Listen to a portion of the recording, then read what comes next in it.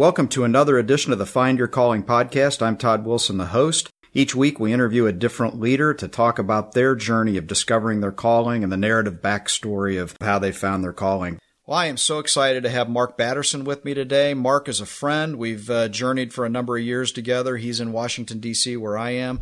Mark is the senior pastor of National Community Church, author, speaker, and friend. Welcome, Mark.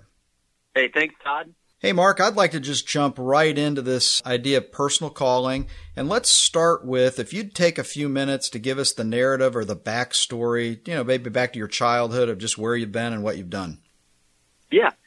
Alfred Adler, the famous psychologist, used to ask people about their earliest memory, Todd. And no matter what they said, Adler would say, "And so life is." I think early memories are almost like coded messages. So maybe I can share a couple of mine.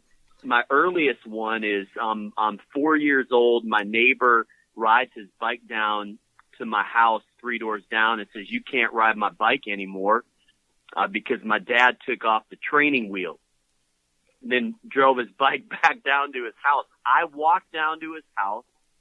I'd never driven a bike without training wheels, but I got on and I rode the bike back to my house, put the kickstand down in my driveway, and had a very triumphant feeling. Todd, if you want to get me to do something, don't tell me I can do it. Tell me I can't do it. I love a challenge. I love something that seems impossible, and I think that's part of how I'm wired. I'll share one other kind of interesting memory. As I think back of my childhood, I'm kind of a denominational mutt. Went to a Covenant church as a kid growing up in Minnesota, Scandinavian, Lutheran kind of feel. Man, we went to a Bible church, a Baptist church, Pentecostal church, you name it. We've been a part of it. But my earliest church memory was one Sunday my dad got some football cards on the way to church, and I'm probably 5 or 6 years old, and he lets me open the pack of football cards. And we were in Minnesota at the time, and I got a couple of Vikings. It was the best church service I've ever been a part of, Todd.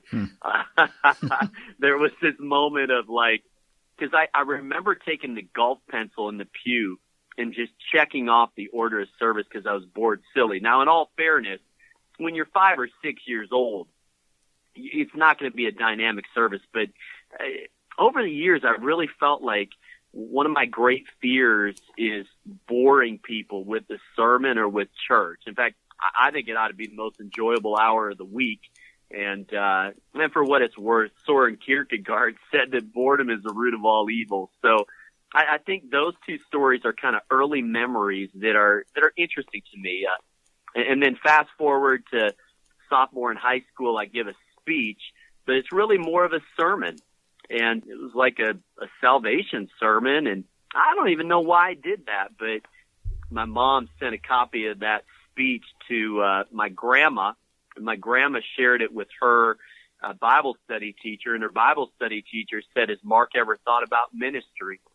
And the truth is, I hadn't ever thought about ministry, but that question by someone I never met kind of created a question mark in my spirit because it got relayed back to my mom and back to me. And so then I'm at the University of Chicago, a pre-law major, and I have a moment in a cow pasture, and I feel called to ministry, and I transfer to a Bible college, and then I go to seminary, and I'll make this quick. I'm almost up to speed here. I take a graduate assessment that kind of tells you what you're good at and what you're not. And funny, let's just say that I graded very low in my writing assessment. In other words, don't have anything to do with any kind of occupation that would have to do with writing. It's almost, it's not like I was in well, if you tell me I can't do it, I'm going to do it. No, but what's weird is it's that same year that I felt called to write. I was 22, and I wouldn't write a book for 13 years, but I would read about 3,000 books in between there. And I don't think it's a natural gifting, Todd. I think I think it's a calling more than a gifting. But then I worked really hard by reading so that I learned how to write in a way that I enjoyed to read. So those are a few backstories that maybe people haven't heard or that aren't as out there in the common space, but just a little bit of my backstory. Let's go ahead. You mentioned pre-law, though. So you were off to become a lawyer? Or? I was. I mean, University of Chicago was a top-rated school. My brother was headed towards law, and for whatever reason, I thought that seemed interesting. I enjoyed that subject matter, but I was only a year into it. So what's funny, Todd, it was actually a Pearl major, politics, economics, rhetoric, and law. And so I thought maybe I'd end up in D.C. in some kind of capacity. Who knows? But certainly not in the capacity as a pastor. I want to pick up the story there in a minute, but if I back up before that, sophomore in high school, the power of those words that got back to you. Has Mark ever thought about being a pastor or a minister? So there's a seed planted there, but now you've got the rest of your sophomore year, your junior year, your senior year in high school to decide where you're going to go off to college. So press in a little bit the decision to go into pre-law and the University of Chicago, if you would. Like, what shaped that decision? Well, my matrix for decision making at that point was you go to the best school you can get into. And they offered me a full ride scholarship. And they were the third ranked university that year, I think, behind Harvard and Yale back late 80s. And I could play basketball for them. So it just felt like, it's great. But here's what's funny, Todd. It was great on paper. But I then, at the end of that freshman year, I realized I had never asked the question, God, what do you want me to do with my life? Like, the way I describe it, Todd, is that up until that point, I had invited Jesus to follow me.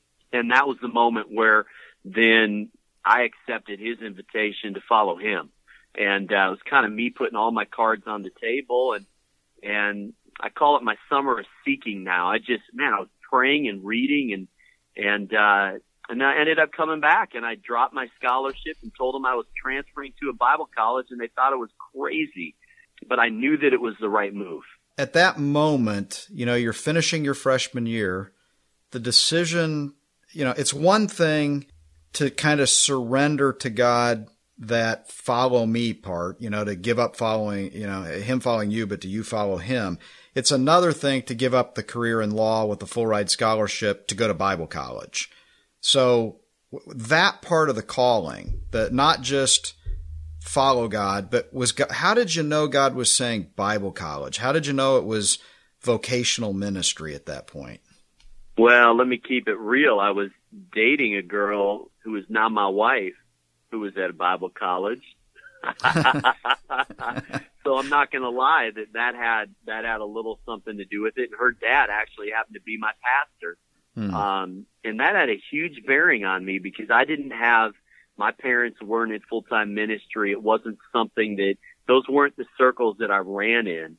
But what's interesting is looking back on it now, I feel like if you were going to get me in a half Nelson and pin me to the ground and say, who are you as a communicator? It's not real complicated. I try to say old things in new ways. And the way I do that is through metaphor and cross-pollination. And I have books surrounding me I love neurology. I love physics. And I think a lot of that comes back to, I took a class in immunology at the University of Chicago and I think every ology is a branch of theology. So I look back on it now, and if I had bypassed that piece of my journey, I don't think I would write the same way or preach the same way. So you make this decision to go off to Bible college, and did you say, or seminary, it's where your wife was at the time? She was, yeah. She was at a Bible college in Missouri, and that's where I transferred to. Okay. And in terms of what you pursued studying while you were there, how did you decide what to study while you were there? Well, at that point, I thought that local church ministry, possibly pastoring, would be what I would do. And so I just did a kind of a generic Bible major because I figured it would lay a foundation. And so that's the undergrad degree that I got from the Bible College. And as you then progress to graduation, it's as you're graduating or somewhere near there that you took the assessment that said you were low in writing, that you ought to stay away from things in writing. Now, how did you discern at that point, as you left college, what to do, and what did you do? Well, when I graduated undergrad, I honestly, I think I delayed the real world and decided to go to grad school. I think I don't want to knock anybody that makes that decision, because it's the decision that I made, but I think a lot of it was I wasn't ready. I didn't know what I wanted to do yet. And so I ended up getting into a master's program, and that was a healthy thing, a good thing. And that's where I took that graduate assessment. And Todd, that's where then I tried to plant a church, at 22. And, we had a core group, we had a bank account, we had a name, but we never got all the way down the runway. It imploded on us.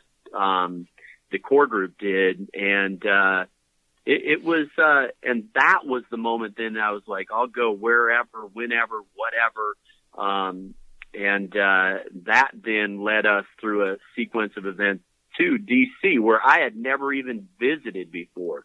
Made a pretty big step of faith moving out to DC. So it was in the difficulty of the church plant imploding that God worked through that to give you clarity to come to DC? Well, at that moment I knew, well, our future isn't in Chicago.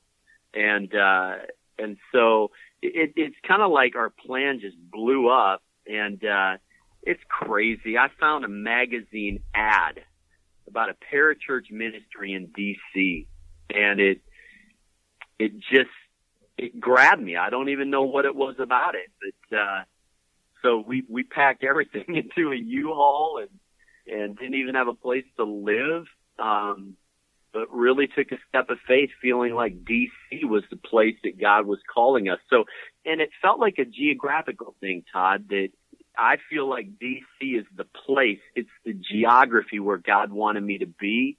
Sometimes I tell church planners, well, where would you most want to live, or where would you want to raise a family? Like, why don't you think about there?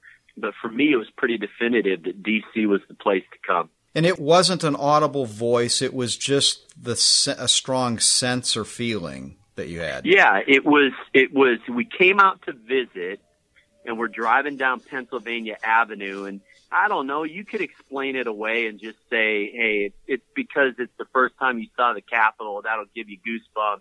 But it was something more than that. I could see us here. I could envision us here. And of course, the funniest thing about the story is we came to direct this parachurch ministry, not to pastor a church, but, I think God has ulterior motives, and God knew why he was calling us here, and it was to pastor the church. But of course, the church didn't even exist at that point. At the time that the church plant in Chicago failed, was there ever a time you and your wife thought or questioned the calling to vocational ministry? Did you think about doing something different? I didn't. And maybe it's because I was so young. It's not easy starting with a loss or with a fail like that. But in retrospect, it proved to be a great blessing, because I think it showed me that, unless the Lord builds a house, they who labor in vain. And I think I came to terms with the fact that maybe it was the wrong time or the wrong place. But I never questioned that calling to vocational ministry. So go ahead and take us to the next season. You come to run a parachurch ministry. Ultimately, you started the church you're in. Give us that sort of transition. Yeah, it was about a year and a half into living here in D.C. that we had the opportunity to take a core group of 19 people and kind of roll the dice again. And it took some courage, Todd, because failing once is one thing. If you fail twice, that's even tougher. But we rolled the dice, and first couple of years, nothing real glamorous about it. I mean, we averaged about 25 people our first year, and it took us 5 years to grow from 19 people to 250 people. So it was really hard. But I don't know. I believe in long obedience in the same direction, and we just hung in there. And I felt like if we keep doing the right thing, something good is going to happen.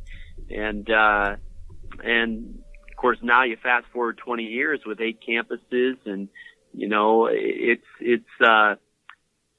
but there were moments where I was almost tempted to throw in the towel on the church again, but awfully glad that we didn't. So Mark, let me just again press into, you're here running a parachurch ministry. You did not move to DC to start the church. You moved here to run the parachurch ministry. Is that correct? Yeah, absolutely. It wasn't even in the back of our mind. So how long after you were in DC was it till you and your wife had where did you first vocalize, maybe we should plant a church? Well, we were approached about this core group of people, taking that core group, and I was a little resistant at first. You pray about it, Todd, and do you get that green light or red light? I don't know. We just got a green light and said, let's go for it. So, January of 96, actually there were 3 people at our first service. It was me, my wife, and my son, because it was a blizzard in 96. But, 19 people the next weekend. And, we were still young enough and energetic enough that we thought, if we give this everything we have, let's just see what happens. Well, Mark, let me ask you this. I'm going to intentionally force a couple of tyranny of the or questions that aren't necessarily real life, but I want to sort of get your gut to.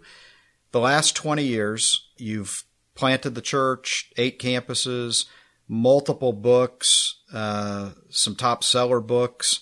You love pastoring, you love teaching, you love writing. Clearly there's an entrepreneurial zeal. We're not getting into some of the other things you've done in the 20 years, but there's an entrepreneurial side to it. So here's my first tyranny of the or question.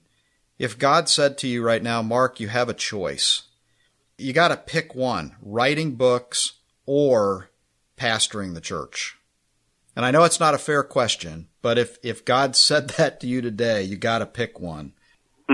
Well, and if you want to plead the fifth, that's okay too. But I want to get at your core identity a little bit, like what's really bringing you to life. Here's what I'll tell you, because it really is a both and. For me, it's the pastoring that feeds the writing, and the writing feeds the pastoring. But I would say, Todd, in all fairness, I want to pastor one church for life, so I really see myself giving 40, 50 years to this thing. Right.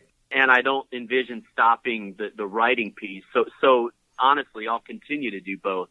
But there was a moment where I do feel like I went from pastor, author to author, pastor. And the reality is that, I have the privilege of pastoring a church of, thousands of people, but 99.99% of my influence is through writing. And so at some point, I realized that the writing is such a bigger umbrella that, I don't know. I think probably there's more influence there. And so, in that sense, it would be like asking me to choose between 2 children. Right.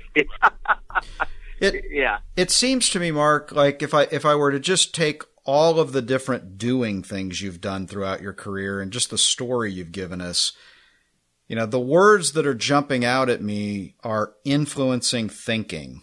Whether it's your interest in neurological things, it's the writing. I know within the pastoring role, teaching is one of the things you really like. Well, writing, teaching, neurological things, those are all about influencing people or influencing thinking, it would seem like. Am I getting that right? Or if you were to look at all of the things you've done and try to bring it back to sort of some core identity things of what's at the core that fuels your identity, what would you boil it down to? Well, I think that's at least within the first ring of the the bullseye, the target.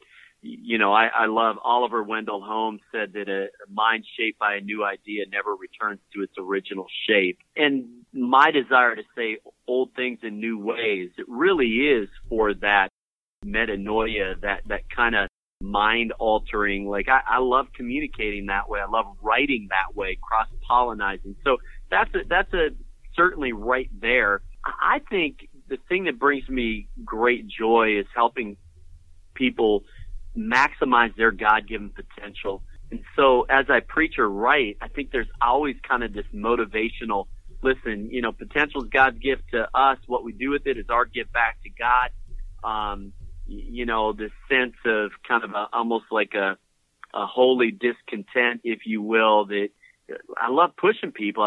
In fact, I kind of define my job as comforting the afflicted and afflicting the comfortable. I think that's the way I'm wired. Like I'm just never, I mean, Todd, I finished a book yesterday and I'm already thinking about, well, what's the next one? It's kind of this, it is that entrepreneurial streak and this idea that there are ways of doing church that no one's thought of yet. So I think that hodgepodge or collection kind of gets at the heart of who I am and the way I'm wired.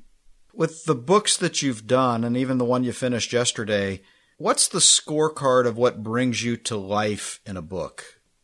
Yeah, it's certainly not sales numbers, although, you know, the Lord's blessed a couple way beyond what I would have imagined. To me, I write for my great-grandchildren. A book is a time capsule. I know next to nothing about my great-grandparents, and I want to make sure that my great-grandchildren know who I am, what I believed, what I was willing to die for. And then if anybody else reads it, that's a bonus. So that, I really mean that. So that's certainly, one piece of the puzzle. But, you know, I pray that the book gets in the right hands at the right time. So to me, it's always about hearing that one testimony about, hey, I got your book and it changed my life in this way or in that way, or it, you know, helped me make a decision. I mean, it's always about that testimony, you know, of one person's life who was somehow touched or changed because of one page, one paragraph, one sentence. Mark, I want to press into this idea. You know, your prayer is that the book is into the right person at the right place at the right time's hands. And in this whole idea of calling, you know, one of my most frequent prayers for my kids every day of their life is God put the right people in the right place at the right time. And you've already mentioned even a couple of times, you know, where certain people have spoken into your life at certain times. Every one of these podcast interviews I've done, 100%, in the story or the narrative is a right person at the right time, at the right place, speaking into something. I'd like to, just as we're winding down here, go back to your story. You started at 4 years old, the friend who came down with the bike. If you just give us a few of your I remember whens of the people in your journey that are the right person at the right place at the right time, that in retrospect, you didn't know it at the time, but you can look back now and say that was just the right person at just the right time. It might have just been a couple of words. It might have been a phrase, whatever it was. If you could tell us or share a couple of those. Yeah. I remember my grandfather, who died when I was 6, but I remember when I was about 5, him kneeling next to his bed, taking off his hearing aid and praying for me by name. He couldn't hear himself, but everybody else in the house could hear him, and that'll shape you. I remember, of course, this Bible study teacher that I never met that asked this question: has Mark ever thought about ministry? You know, I remember my father-in-law, who passed 18 years ago, but I wouldn't be in ministry if it weren't for him. And I try to preach the way he preached and lead the way he led. And then I've had the privilege of having a spiritual father, a mentor for 20 years, named Dick Foe, who has really taken me under his wing, a former pastor, former college president. And he and Ruth were two of those 19 people our first week. And, you know, without their influence in my life, I know I wouldn't be anywhere close to where I am today. So those are certainly some key players. And there are so many others, Todd, and they're ordinary people with ordinary names that have had such tremendous influence in my life. Well, Mark, I want to thank you for taking the time today. It's been a real privilege to sort of hear some of the backstory of your life and see how the dots connect for you. I just want to thank you for being with us. Hey, privilege is all mine. So excited about more and digging into it. I just don't think you can read enough or press in enough to this idea of calling. And so, hey, just a thank you to you for what you've done, for the book you've written, and the blessing that it's going to be to so many people. Well, thanks, Mark. These interviews and the Be Do Go framework that I use are based on my book, More. You can learn more about the book More at www.more-book.com.